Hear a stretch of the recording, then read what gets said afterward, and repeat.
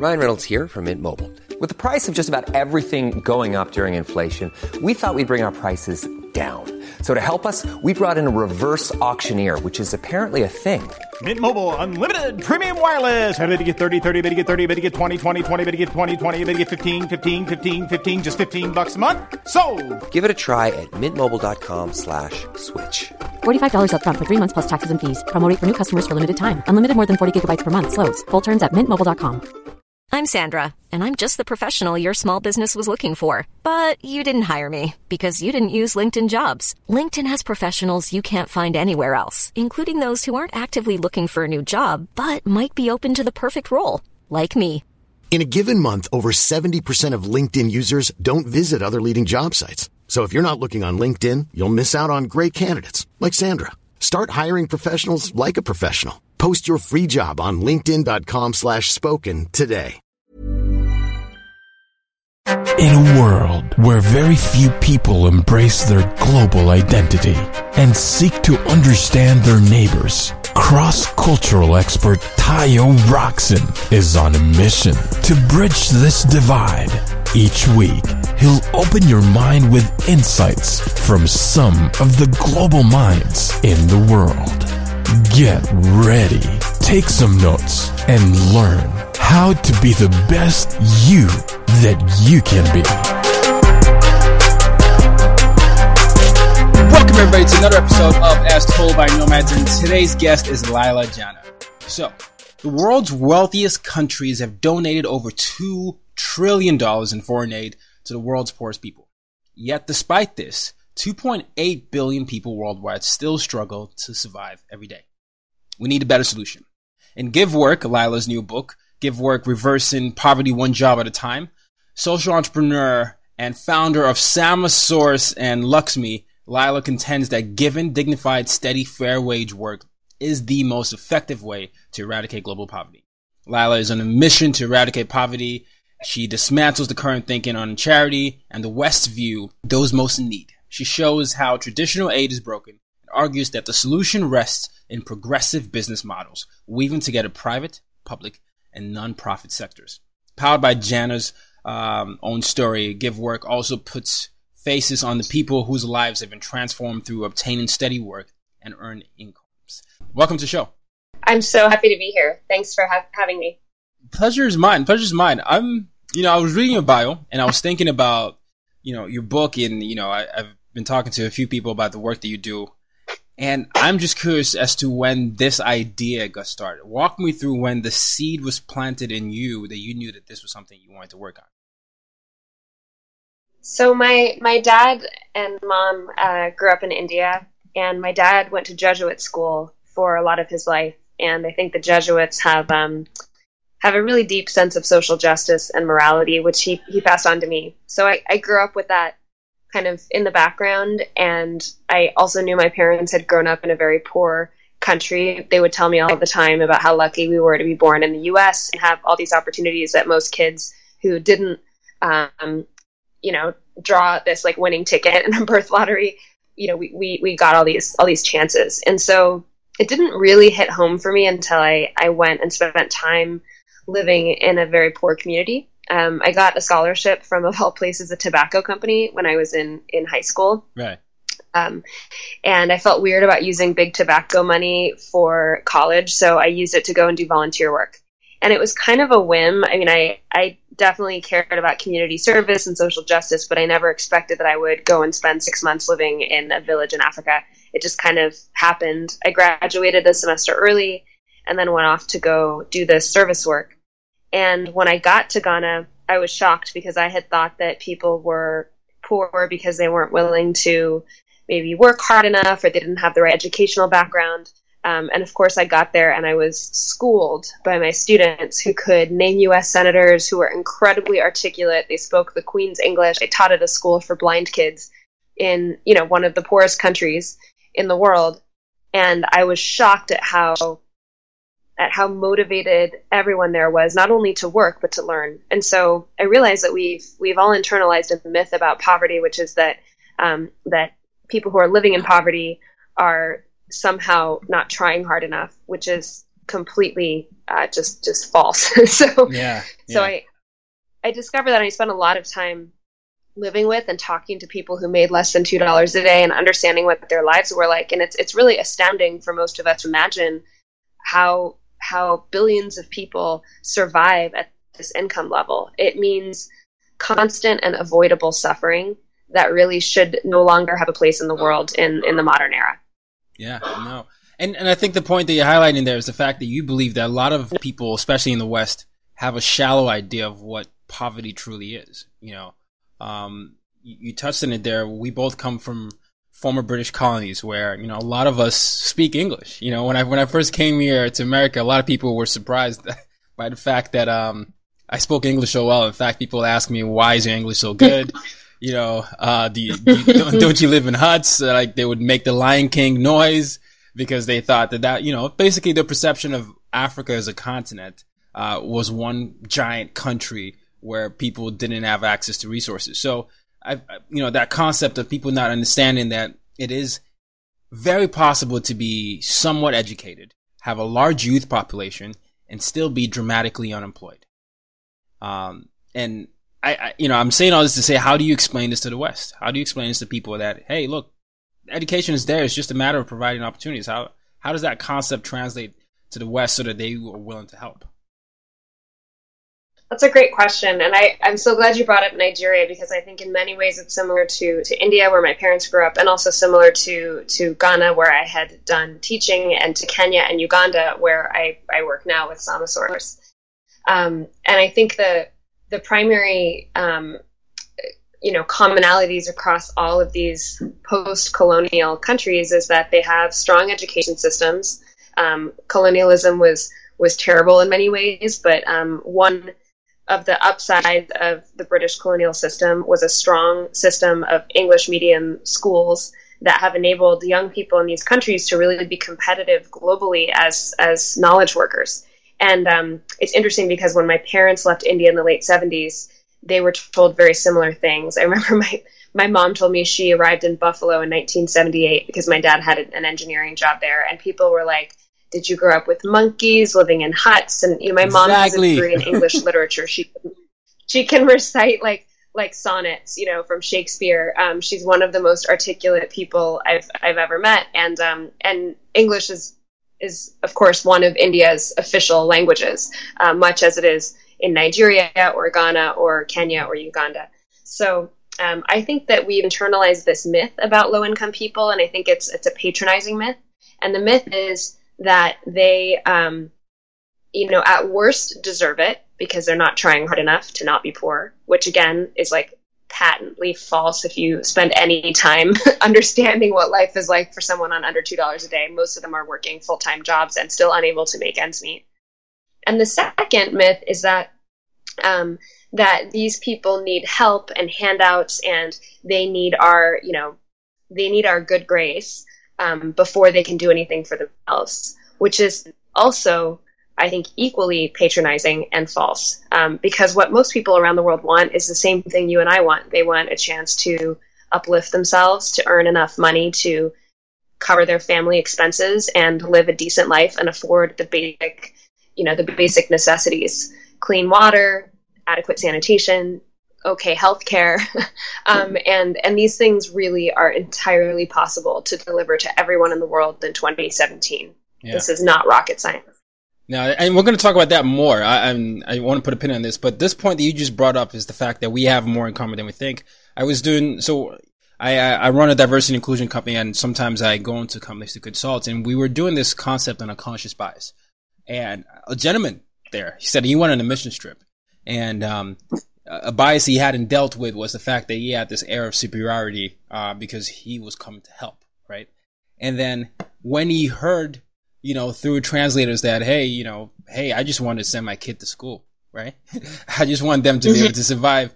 He just felt so ashamed of himself because at that moment he suddenly realizes, like, they want the same thing I want. Like, this idea of me coming to just save random unstructured organizations, like, this mom here just wants to send her son to school and be able to provide for the family. And at that moment, I think those humanizing moments, you said you went on a trip and you sort of got schooled those are those type of things that really show that, I mean, come on. A lot of us want the same things, and given the climate of the world today, we just had the unfortunate incident in Las Vegas, and what's been going on with the natural disasters, and seeing how that can wipe away a country's resources. My country, Nigeria, and several countries in the world. I think it's important that your book is coming around this time to just sort of remind people that, hey, we as humanity can do much more together, and especially as entrepreneurs, we can provide all these resources there. So I just wanted to say that before we moved on. So another thing that is interesting with your story is how you got started, because I believe were you working in another company before Sama? I was a management consultant for a firm called Katzenbach Partners that got acquired by Booz & Company, but basically like a strategy consulting firm in New York. Absolutely. Now, and I live in New York now, and I definitely know the consulting world and that company. But walk me through the conception of Sama, when you had that idea, and then when you decided to just basically say, you know what, I'm quitting my job and I'm going to do this full time. So I had the idea for Sama. So I'd been thinking about job creation as a solution to poverty for a while, because I had spent that time in Ghana, and then I decided I would study international development and poverty reduction in college as an undergrad. So worked on that and spent a lot of time talking to poor people. I think one of the things we forget to do when we're, especially in philanthropy and international aid, is to spend time with our customers, and our customers are the people we're trying to help, right? So I tried to spend as much time as I could understanding what life is like for someone living on less than $2 or $3 a day, how they make their decisions about spending, and how they make ends meet. And as I spent more time researching this as an undergrad, and then I worked briefly at the World Bank, I realized that we kind of have it all wrong. We're investing in basically different versions of an aid model that started quite a long time ago and is now not so relevant. And our current era of international aid started after World War II in America's effort to rebuild Europe. And a lot of it was self-interested. It was America's effort also to find markets for American exports. So we sent food aid to Europe, and then that mushroomed into sending food aid to post-colonial, newly independent countries in sub-Saharan Africa and Latin America and Asia. And what dawned on me over my years studying this is how much that model no longer served the poor. Perhaps never really served the poor, to be honest. And so in 2005, I met Tom Friedman. I read The World is Flat, and I thought to myself, maybe digital work could be a really interesting answer. Here's this powerful new trend. Computers and internet infrastructure they're popping up all over the world. And for the first time, it's possible for a bright young person in Nigeria or Ghana who could have access to a computer to theoretically do work for a company around the world. And what's exciting about that is that it frees labor from the constraint of geography. So it no longer means that your fate has to be dictated by where you happen to be born, which is so arbitrary, right? Like I could just as easily have been born in a slum in India, in which case I would be living on under $2 a day with zero opportunity.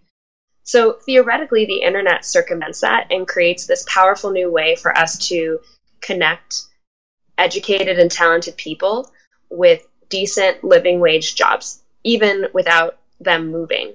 Yeah. And that theoretically is an extremely powerful force, arguably the most powerful force in human history to unlock, I think, the most important natural resource, which is the brain power at the bottom of the pyramid. Yeah. So it dawned on me that this was the case. I was working as a consultant. I knew that I wanted to work on poverty reduction, but I had become so jaded by what I'd seen of the aid world that I didn't want to go into that field. And that's why I had started consulting. I thought maybe I'll learn about business and I'll start a business that could employ lots of low-income people.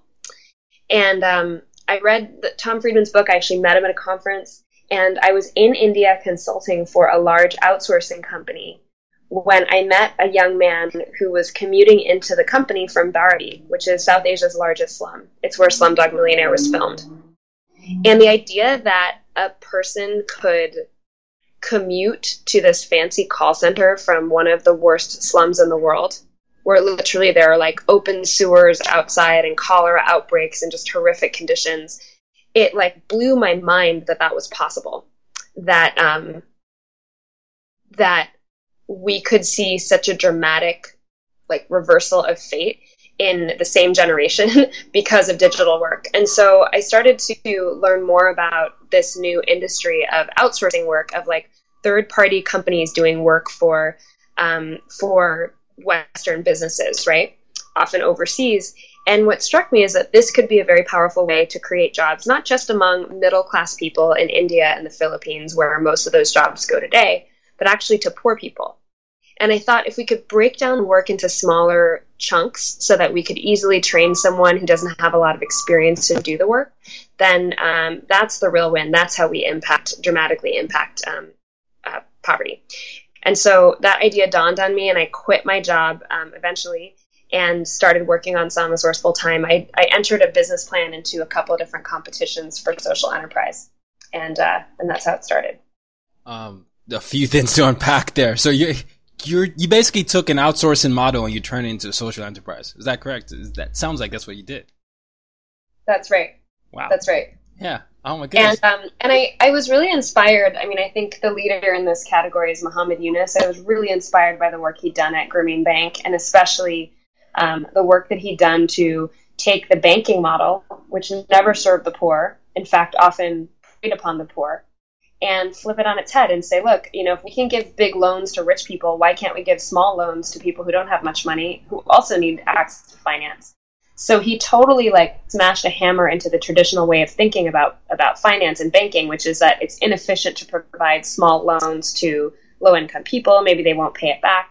And he showed that actually poor women living on $2 a day, pay back their loans with more frequency and more reliably than a lot of wealthier people. And I wanted to do with banking, or I wanted to do with outsourcing what Muhammad Yunus had done with banking. He converted banking into a microfinance model, and I wanted to convert outsourcing into a micro work model. Wow. No, I love all these type of stories, because you basically, a lot of times we can just take models that work in other industries and we can apply that to, industries that we feel like need help. And it really, really does work. Now, there are a few things here. You also said, you had a few competitions. You sort of rushed through that, and then you talked about you quit your job. But let's go through that. You quit the job, and I know that you've said in the past that you don't come from a wealthy family, right? And you were paying off student loans, right? So this is not just any drastic, this is not just like any decision that you didn't take some thought into. But you knew that, and you decided, no, I'm still going to do this. This is something I still want to do, and I'm going to do it. The first question there is why, and then the second one is the competition you entered. I think it was in Amsterdam, right? You got the first runner-up prize, and maybe you got $25,000. I think that's what you won. How did those two moments connect to leading you to quit your job? That's such a great question. It was really tough to decide to do that, and I still sometimes wonder, should I have worked at Facebook or something for a couple of years, or tried to work for for one of these tech firms? But I couldn't help it. And once I stumbled into this idea, I was kind of on a mission, and it was really tough. I had 3 jobs in college. As you mentioned, I didn't come from a wealthy background. A lot of people assume, I was just interviewed yesterday, and someone was like, oh, you have a very, fancy kind of background, going to Harvard. I mean, I can't tell you how not fancy my childhood was. Mm-hmm. We had no money. I worked multiple jobs since I was 14 to have an allowance. My parents really couldn't afford much, and I'd never even visited college campuses before I decided to go to Harvard. I just went because I had the best financial aid package there. So I was hardly like the trust fund kid doing social mission work. And for me, it was really scary because I had no nest egg. Still, my parents, they don't own a home. I've been on my own for a really long time. And I think maybe one of the ways what you're meant to do is that you will do it no matter what. You'll do it even in the face of overwhelming odds against you, and often when it's totally irrational and everyone sane around you is telling you that you're kind of crazy. And for me, I think maybe one of the benefits of coming from no money at home is that I always knew that I could work. Like, worst case scenario, I babysat a ton when I was in middle school and made a lot of money running a little babysitting business for the neighborhood. And then I worked as a legal secretary. I worked as a tutor. I worked as an usher at a theater. I mean, I did every job you could imagine. Wow. And that builds resilience, because you realize, like, okay, worst case scenario, I can always make money doing one of these other things, and I'm not going to be homeless. And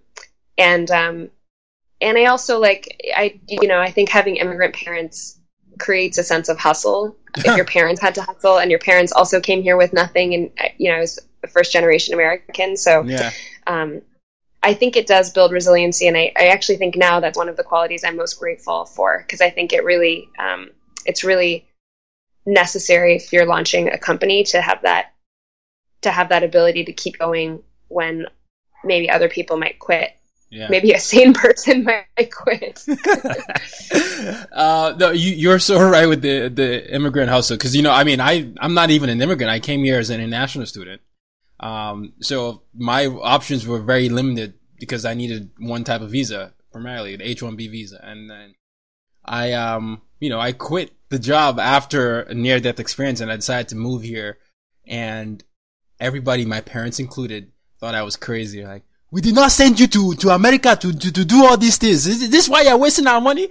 So, they had all those comments of me where they would call me and they would say all these crazy things. But when you said the immigrant mentality, it was something that I just tapped into. It was like, you know what, I just feel like. If you're struggling to lose weight, you've probably heard about weight loss medications like Wegovy or Zepbound, and you might be wondering if they're right for you. Meet PlushCare, a leading telehealth provider with doctors who are there for you day and night to partner with you in your weight loss journey. If you qualify, they can safely prescribe you medication from the comfort of your own home. To get started, visit plushcare.com/weightloss. That's plushcare.com/weightloss. plushcare.com/weightloss. Hiring for your small business? If you're not looking for professionals on LinkedIn, you're looking in the wrong place. That's like looking for your car keys in a fish tank. LinkedIn helps you hire professionals you can't find anywhere else, even those who aren't actively searching for a new job but might be open to the perfect role. In a given month, over 70% of LinkedIn users don't even visit other leading job sites. So start looking in the right place. With LinkedIn, you can hire professionals like a professional. Post your free job on linkedin.com/spoken today.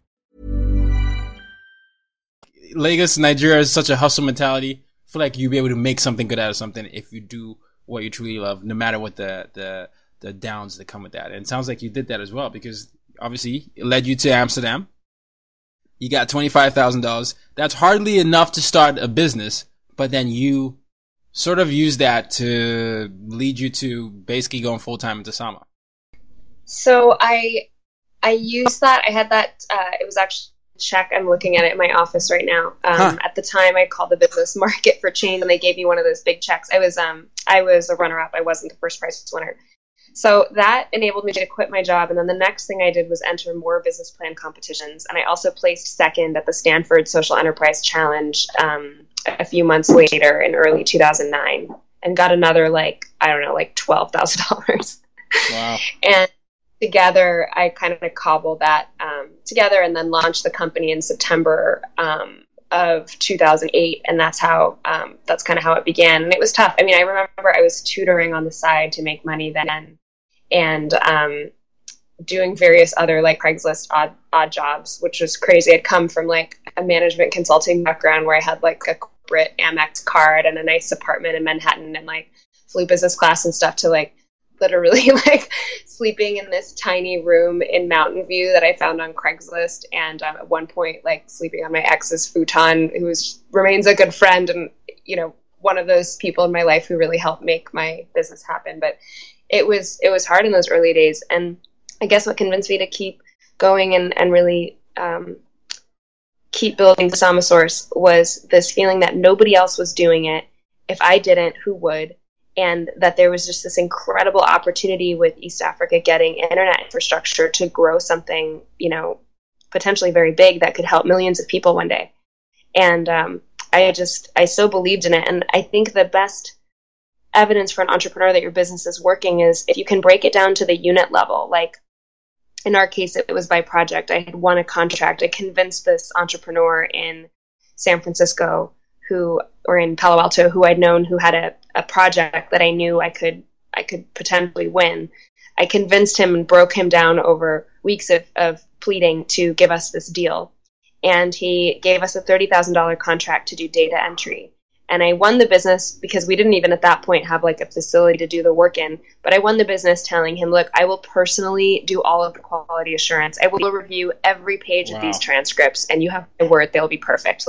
And if they're not perfect, it'll be my fault, not the workers. And so he's like, okay, if you're willing to do that, I'll give you the contract.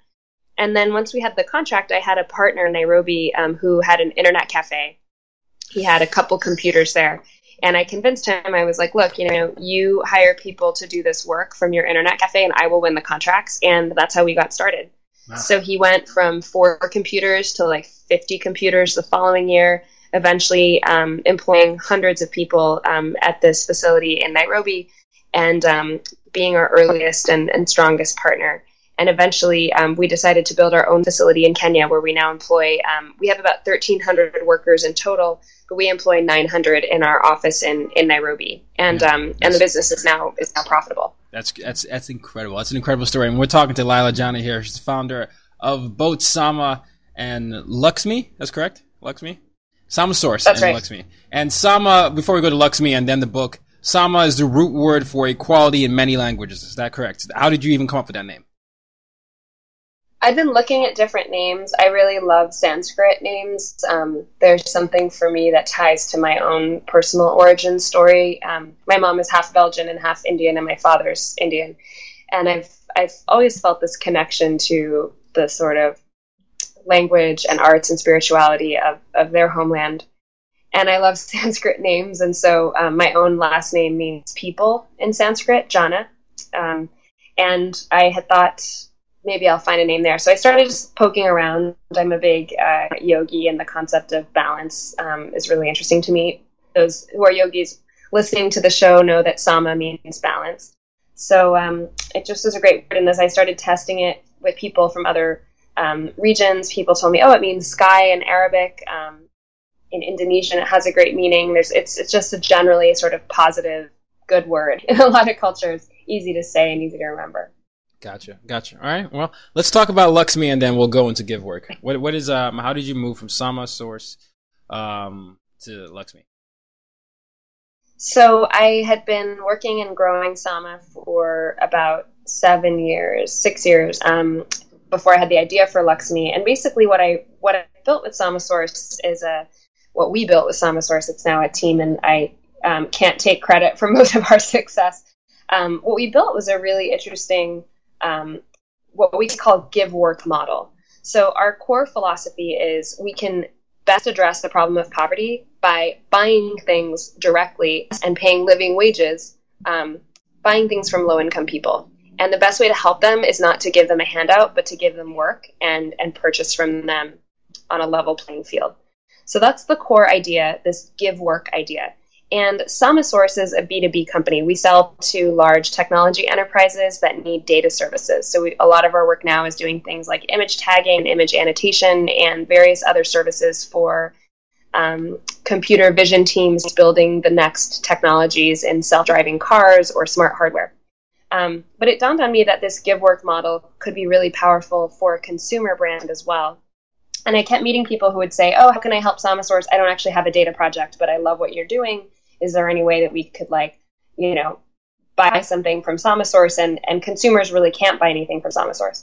And so I thought to myself, this is an interesting opportunity. What if we could build a GiveWork consumer brand? And around the same time, I stumbled into an incredible ingredient called Nilotica.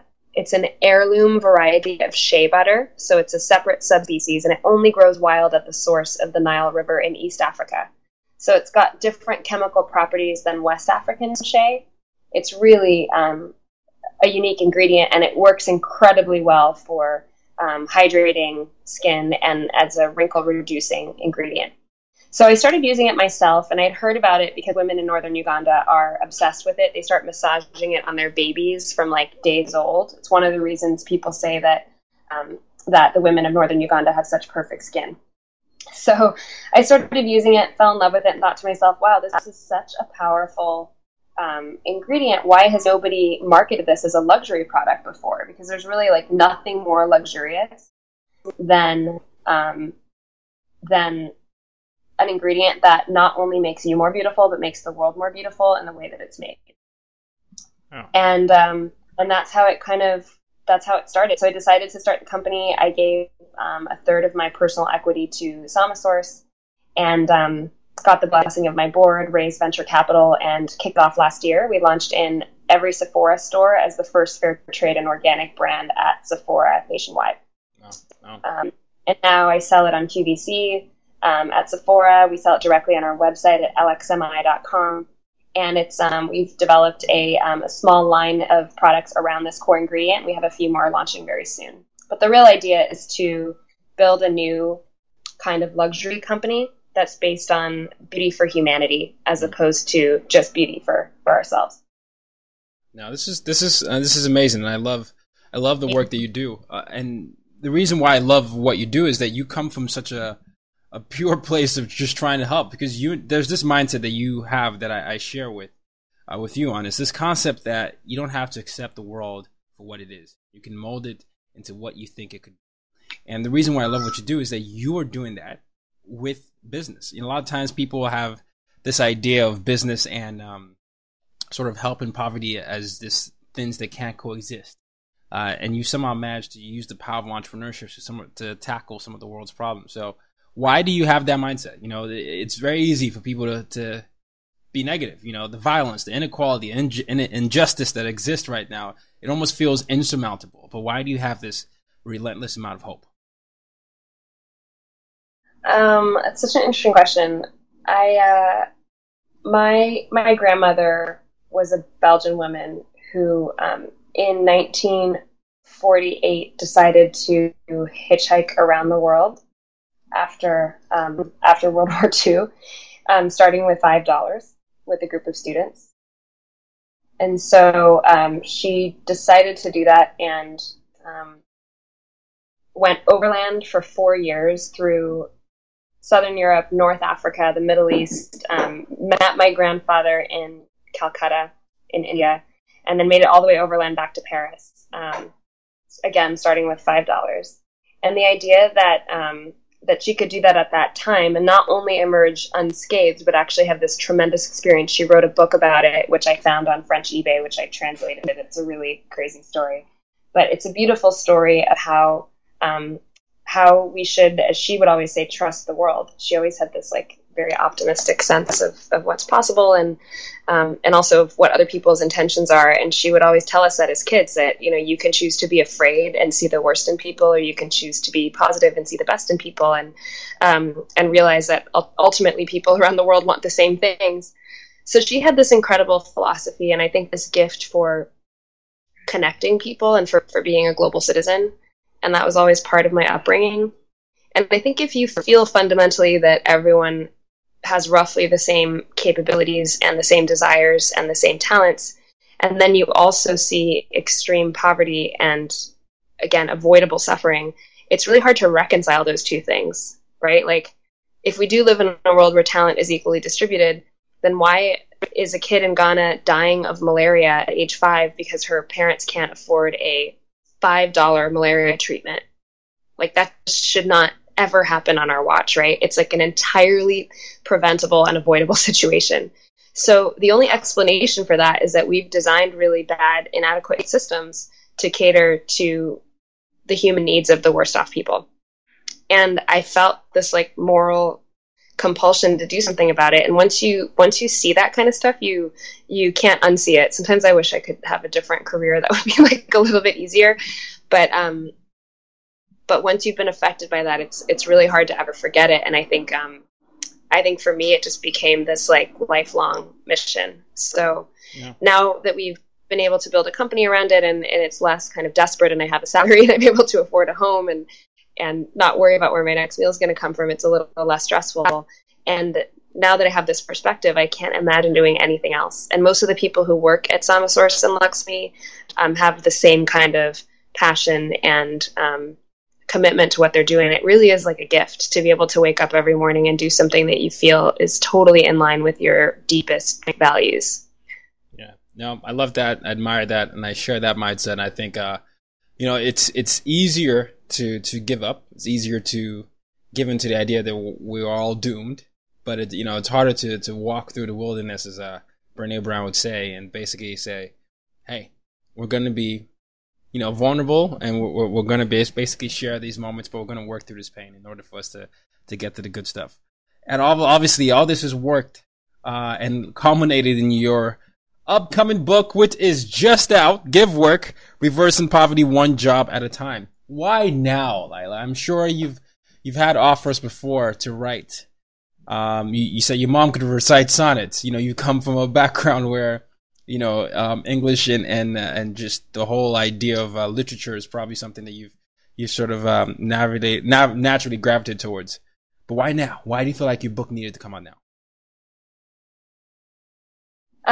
It was kind of a series of coincidences. I met my agent who had gone to college with us, and she was really lovely. And she's like, look, now's a good time because we just reached profitability at Samosource last year, which really, I think, allows us to tell the story because it can scale a lot bigger now. And I think the other piece of it was I really wanted more people to embrace this concept of giving work. And I feel like we've been pursuing one solution to poverty reduction for a long time that's really not working that well. And the faster we can shift that investment into enterprises that give work and this new category of social business, the faster we can solve these problems. Like I don't want to travel to developing countries or even to parts of America and see people living in avoidable suffering. I want that to be over within my lifetime. And so I feel like there's this urgency to spreading the word. There's also a really unprecedented amount of money being spent by companies, by large corporations on goods and services that for the first time can now be deployed to spending on vendors like Samosource that give work and address poverty at the root in the supply chain.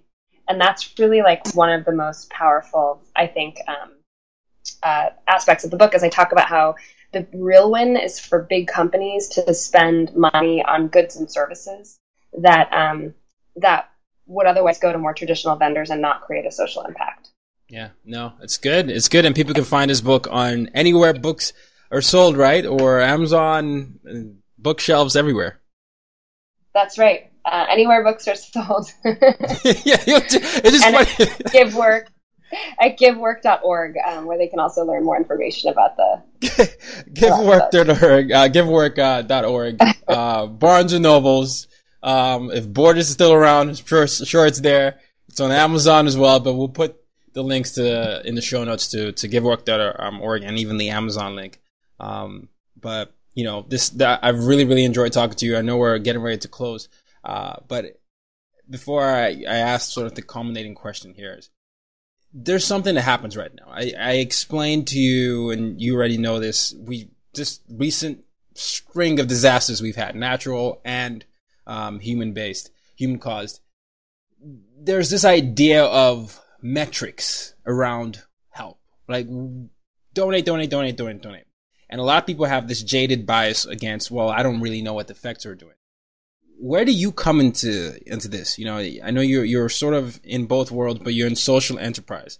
How do you measure, track, all these things to make sure that your efforts are effective? So that's such a good question. And anyone who's curious can look at our impact methodology at Samosource. If you go to samosource.org/impact, we actually produce quarterly impact reports in many different we look at many different indicators, what food people are eating, how their housing situation is changing, what they're investing in. And the best way to track impact, of course, is to do surveys on workers and understand how that money is relating to material changes in their lives. So we track that. We also do these quarterly impact calls, which I think are kind of cool. They're modeled after quarterly earnings calls at companies. So we report out on our impact every quarter with a live video call that anyone can see. We put them on Facebook Live and Google Hangouts. and people can submit questions. And so we really try to be as transparent as possible. And then what's happening in our space, which is really exciting, is we're starting to see third-party auditing now of impact. So just like nonprofits every year undergo a financial audit to make sure that they're doing what they say they're going to do. And what's now really exciting is that you can do that for social impact as well. So we have a third-party group of development economists that analyze all of our impact data and published a report, which we publish on our website. And I think that is increasingly important. I think every social mission organization should have an impact audit and should publish that audit and use it to learn how to be more effective in whatever their theory of change is. The nice thing about Sama is we have a pretty clear metric of success, which is moving people out of poverty.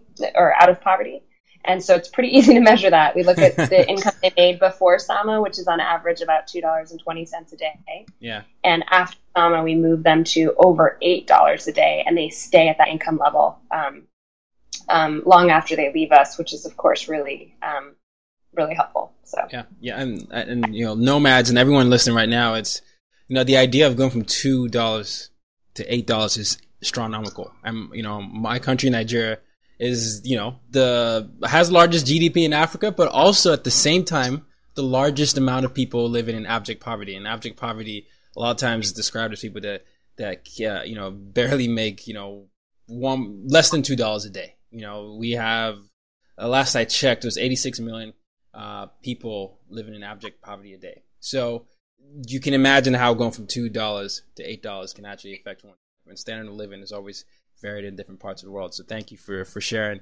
This has been an amazing pleasure. I would be remiss if I did not ask you my mission statement. It is the reason I do everything I do, and it's the reason why I feel like I was called here on Earth. And my mission statement is use your difference to make a difference. So, Lila, how do you use your difference to make a difference? I guess I use my difference to give work and reverse poverty through the mechanism of the market. Yeah. Literally the title of a book, Give Work, Reversing Poverty, One Job at a Time. And she uses the difference to give work. And her businesses also give work. So make sure you check that out. It's been a true pleasure. I will put everything in the show notes. This has been an education in many ways. And I've loved your honesty and you just talking about your entrepreneurship story and the possibilities that we all have within ourselves to inspire change and really tap into the beautiful world that we don't get to celebrate. It was such a pleasure talking to you, and thanks so much for sharing our story. All right. Pleasure's mine. Till next week, ladies and gentlemen, use your difference to make a difference. You've just been listening to the As Told by Nomads podcast. For more ways to reach out to Tayo and to use your difference to make a difference, head over to www.tayoroxen.com.